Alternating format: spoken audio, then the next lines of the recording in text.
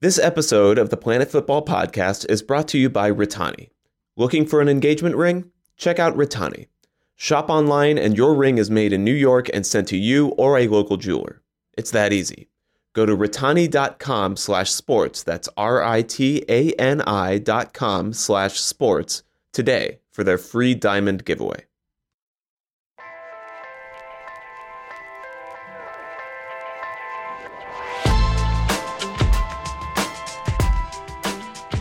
Welcome to a special Euro 2016 edition of the Planet Football Podcast. I am SI.com soccer editor Avi Creditor, joined today by SI.com's Ben Littleton. And Ben, every team has played once in France already. We're on our second round of group games. And I kind of just wanted to get your impressions of the tournament so far. I guess let's start at the top and what has kind of impressed you the most? What team, what player? Well, in terms of teams, what I guess is most interesting is that every team has looked vulnerable, and the top three favourites for the competition, France, Germany and Spain, have all won their games, but didn't win them particularly easily, and they all conceded chances. So in terms of quality, I think there's no outstanding team that we've seen yet. I guess the best performance from the first round of matches came from Italy, which no one was expecting at all, really, especially Italians who were bemoaning the fact that in terms of quality, this side was one of the weakest that they've had for a long time. And yet, in terms of intensity, cohesion, tactics, and playing to a game plan, they showed that those things are more important than talent by beating Belgium, who are the highest ranked team based on the FIFA rankings in the competition. So I guess that's one learning. You can say that teams that are greater than the sum of their parts, like Italy, will always beat teams that are lesser than the sum of their parts, like Belgium. And it shows the importance at this level of a top coach, because you look at Antonio Conte and the way he drilled his team, and it was really superb. And you look at the other coaches in the tournament and you wonder how many are actually at the absolute peak of their careers. Del Bosque has won 2 major tournaments in his time in Spain. Jogi Löw is a reigning world champion. But if you look at the best coaches in world football at the moment, you'd have to say that most of them, well, 2 of them are in Manchester, Mourinho and Guardiola, but most of them are in club football and the Champions League. And I guess we're seeing that now as well. And some of the quality we saw in France in the last week has not been that high, and yet in terms of passion and excitement, you look at games like Iceland and Portugal, and it's all there. So there is drama, but I think it's because it's so open and there's no real outstanding team that's emerged yet. And that's the 2014 tournament. There's some moaning back and forth whether it would dilute the quality, whether it would make for more excitement. Do you think that plays into any of this at all? Possibly. Yeah, possibly. I think in the first round of games, not losing is more important than winning, perhaps. So teams like Ireland and Sweden both really needed to win that game to have a chance of finishing third in a group where they're basically competing with each other to finish third, assuming Belgium don't self-destruct even further. And they drew, so they didn't do themselves any favours. But I think you're right. But what the corollary of that is, will be seen on the third round of matches, where there'll be no dead rubbers, because even teams that have lost their first 2 games will think if they just win their last game, they have a chance of finishing third in the group and therefore qualifying as one of the 4 strongest third place sides. So there will be opportunities late on for teams to make a late snatch for a place in the next round. And I think what's also interesting is that we have seen some shock results. I mentioned Italy as well, but especially in Group F, no one was expecting Hungary to win and Iceland to get a point against Portugal. And so you're seeing some groups open up in quite an encouraging and interesting way. And look at Group B, where Wales got a win against Slovakia on the opening day. Now, if they can hold England to a draw in match day 2, then it makes it incredibly interesting in that group, because you'll have Wales top, Slovakia second, and England third going into the last round of games with England and Slovakia playing each other. Now, that might not necessarily affect who goes through from that group, but it might affect which teams come top of the group. And then if you're expected to come top of the group like England were and you don't, then you go into a different half of the draw. Now, in England, everyone was expecting England to top the group, and they still might. And if they do, they'll be in the half of the draw where Spain and Portugal, if they top their groups, will be. But if they don't top their group, England, they'll be in the half of the draw where France and Germany are expected to be, which is a much harder half of the draw. So there's a lot to play for, and this idea that a 2014 tournament will dilute the quality is one argument, and the other is it does make it more exciting and more open. Yeah, for sure. It's so tough, especially after one game, to kind of peg where everyone is going to go in the knockout stage, especially when you factor into the third place wild cards and how that changes all the permutations. I want to stay on England for a bit and then move on to some of the other more interesting things that we've seen in the first few games of this tournament. But what's the sense? Because there was so much optimism around this team, and there always is entering a tournament, granted. But I felt like it was a little different this time. That this was a different group and a younger group, and one not going to fall to the same kind of historical fate that past teams have.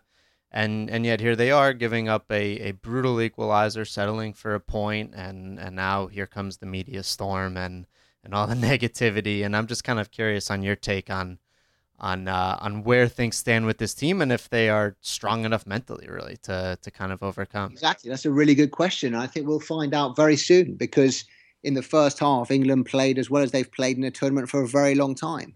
So you could say Roy Hodgson got everything right. He picked the right side. Rooney in midfield totally worked. The only failing was that they weren't clinical in front of goal, and they didn't take their chances. And when they did score a goal, they tried to close out the game and failed to do so. And I think that is a big problem. But defence has always been England's problem going into this tournament. We always thought scoring goals wouldn't necessarily be a problem, although it was. But keeping them out might be an issue. And there is a huge amount of pressure now on England going into a game against two sides who are not expected to win, but already have points on the board. And it's expected that Roy Hodgson doesn't change his lineup. And you can see why, because it did work for England against Russia in the first game for most of the game. And yet there are major issues about who's going to take their chances, because Sterling and Lallana are simply not clinical enough in front of goal. And when the options are Vardy, Sturridge, guys who score goals, even Rashford, who can come off the bench and score goals, then you can see why the coach is under enormous pressure. But in terms of balance to the starting 11, I think Roy Hodgson found it, and it was only that very late intervention from Berezuski. If that goal hadn't gone in, and I know it's a big if, but if England had won 1-0, we'd have been saying that was probably one of the best performances of the first round. Yeah, small margins, of course, but again, you give up a late equalizer that's so backbreaking like that, and a point really feels like none. And now they're facing a lot of pressure going against Wales, right? There's so much that Wales has to gain by taking a point, or obviously winning, but even a point off of England in this game, that it's shaping up to be one of the best games of the opening round of matches.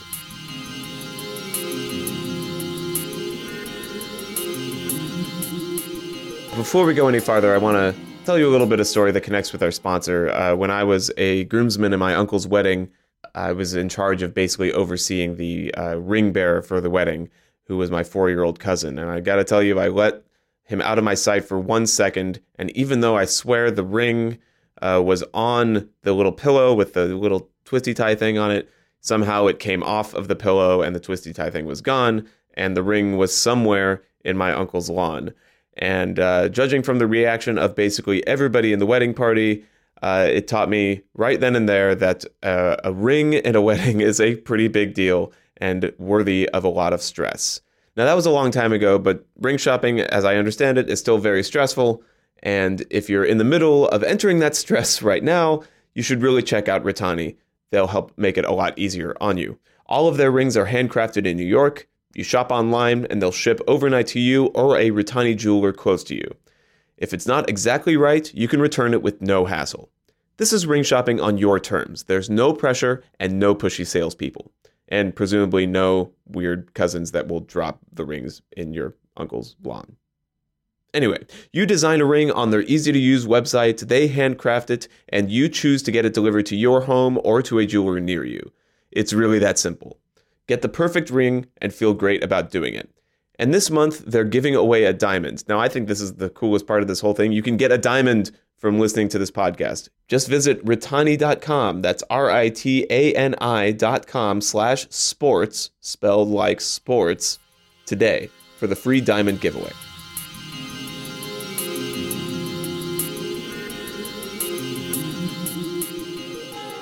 Elsewhere in that first slate of games at the Euros, Iceland, Portugal. Portugal looked in control. They got their goal through Nani, and then Iceland pulled one back, and Portugal kind of folded. Cristiano Ronaldo ends up sounding extraordinarily salty with his comments after the game, just kind of taking jabs at Iceland for celebrating the point like they had won the Euros, which, whatever. Is this same old Portugal and kind of the Iceland that we saw in qualifying? Yeah, I don't think anyone should be surprised by Iceland's performance. They were great in qualifying, and they were great in qualifying for the World Cup in Brazil as well when they reached the playoffs and lost to Croatia. So they've been doing this for 4 years now. And the key, I think, to their result was just holding on before that half-time period. When Nani scored after half an hour, Portugal were really pushing for a second, and Iceland kept them out and were able to take it to half-time. And then you wondered what might happen in the second half. But Portugal were really good for about 20, 25 minutes in that first half. And you think if they can maintain that dynamism and vibrancy in their game, with Andre Gomez looking excellent in midfield, Nani a danger up front as well, then they could do things in this tournament. But once again, totally overshadowed by Ronaldo, who shoots when he could pass, who dribbles when he should pass.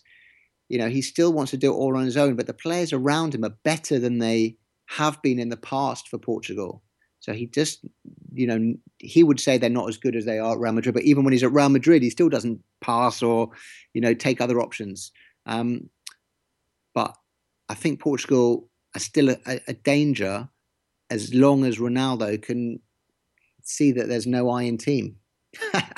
If you know what I mean. I do. I don't know that that's the Cristiano way, but like you said, the cast around him is actually quite good. And it's one of those wild card things. If it all comes together, you look at Portugal as a team, and look, they made the semifinals. In the last competition, they're not immune to a deep run. They could definitely do it again. Right, and I know Grant picked Iceland as a dark horse as well, and I don't think teams will want to face them if they get through to the next round, because this is a side that's incredibly well organised and does have talent on the break. And Ronaldo was saying how defensive they were, but they were set up to counter. And this is something I think we're seeing quite a lot of in this tournament, certainly in the first round of games. Teams playing the Leicester way, defending in a deep, low block, and then attacking with pace on the counter. And I guess the most telling numbers to prove that is that only 4 centre forwards scored goals out of 22 in the first round of games. And the first one was the first goal in the whole tournament, Olivier Giroud against Romania. Another was Graziano Pelle against Belgium in the last minute for Italy. But the other two, you could almost say you're being generous to call them strikers, because one was Adam Shalai for Hungary, whose last goal was 49 games ago. And the other was Hal Robson-Kanu's winner. And while he plays nominally at centre forward for Wales, let's not forget, this is a guy who currently doesn't have a club in England.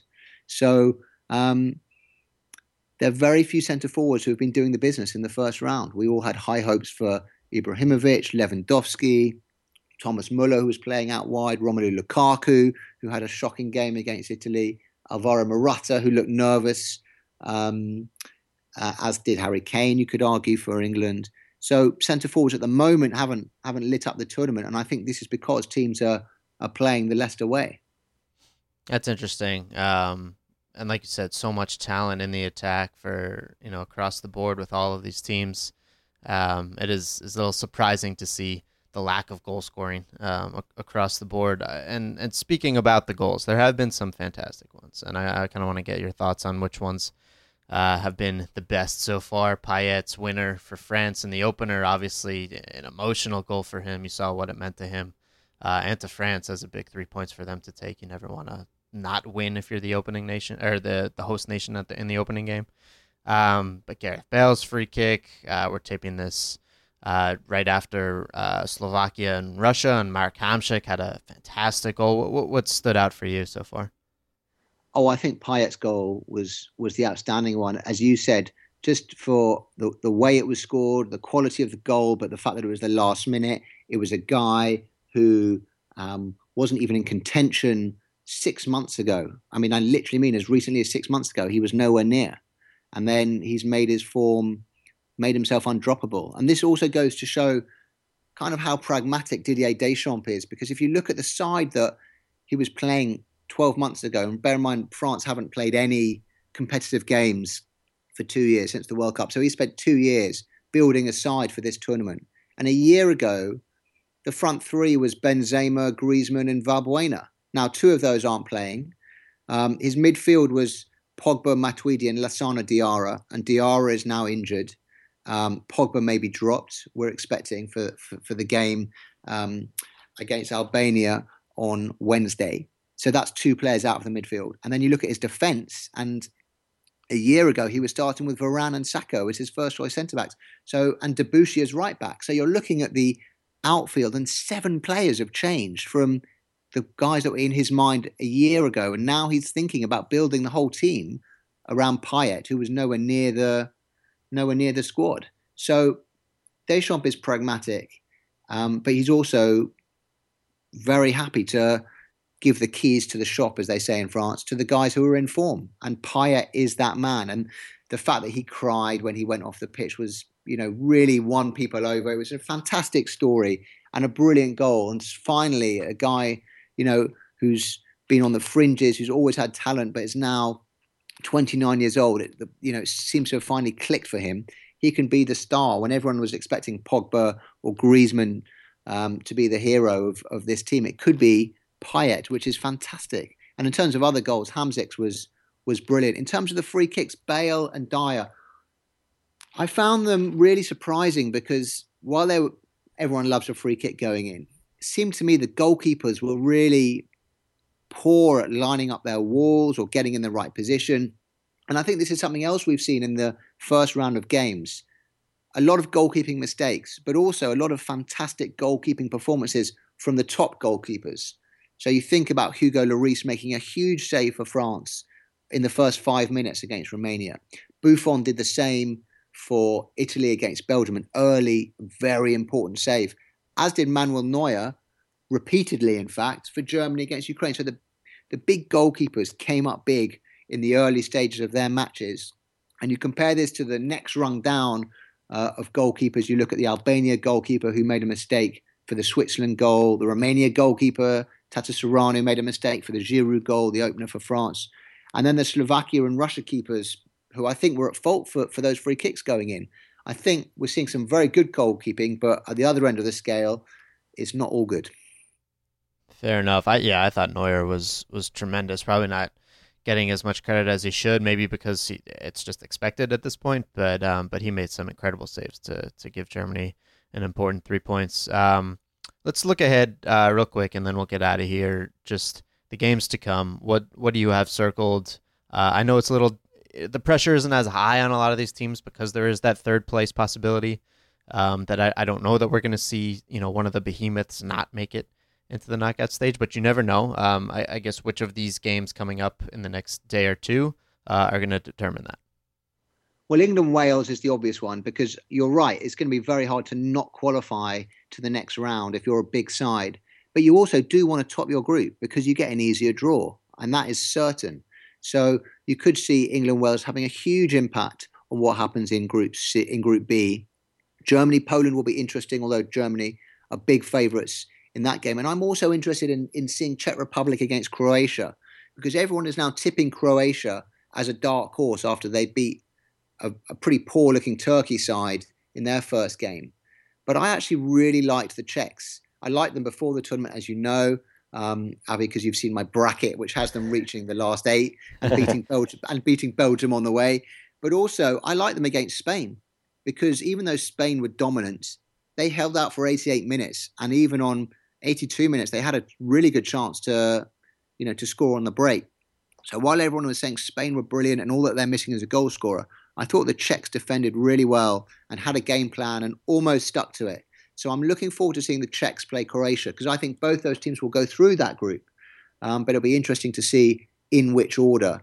And then how Belgium cope against the Republic of Ireland, which is a different type of challenge to the Italian challenge. But now Belgium are under serious pressure. And they played against Wales twice in qualifying and didn't score once. Now, Ireland are organised like Wales. They lack a match winner like Wales having Gareth Bale, but they could be hard to break down. So I think Belgium have a huge task against the Irish, and that game is on Saturday. And then how Portugal respond to their disappointment against Austria, who also underperformed in their opening game. Everyone was expecting Austria to be dark horses for the tournament, myself included. And that game takes on a huge importance now as well. Absolutely. Look, all it takes is one game to change some fortunes. And again, when the margins are pretty small, but then again, the third place finishing aspect, 3 points in any game are going to flip the switch for a lot of teams. So a lot to keep an eye out for as this tournament continues to unfold, but definitely some fantastic things. One of my favorite moments, maybe it shouldn't be a favorite because it kind of highlights how poor the security has been and kind of, the fan situation. But Croatia, when Luka Modric scored his goal, you see a fan run onto the field and slide into the celebration with the team. He kissed Modric on the cheek. Fortunately, he wasn't dangerous. The players seemed to have no problem with it at all.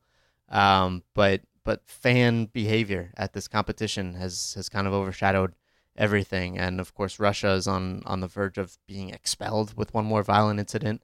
They might not make it out anyway. But Ben, is this going to be a tournament, and then we can finish up that is remembered for off-field incidents or for what happens on it? Well, I hope not. I hope it's for the latter, because as the tournament gets going and builds up momentum, it should be really, really exciting and close to call. And if there are more games like Belgium against Italy, then I think it will be one to remember. And yet the organisation in certain cities has been poor. The policing has been heavy-handed, and the behaviour of the fans, of course, has been questionable and, in some cases, bang out of order. So it hasn't been great so far. I'm hoping that things improve. And it is a real shame that, when you look at teams like Iceland, Ireland, Northern Ireland, Poland, these guys, Albania, these guys are just happy to be there. And it should be a celebration of nations, of national identity, of the global role that football plays in society and community. And it's not, which is a real disappointment. So let's hope that the worst is behind us, and the next few days are remembered for football and not other things. Amen to that. And I think that's a good way to wrap up this special Euro 2016 edition of the Planet Football Podcast. I want to thank Ben Littleton for joining us. Our producer is Alex Abnos. We'll be back with you a little later on in the competition. I am Avi Creditor. We'll talk to you next time.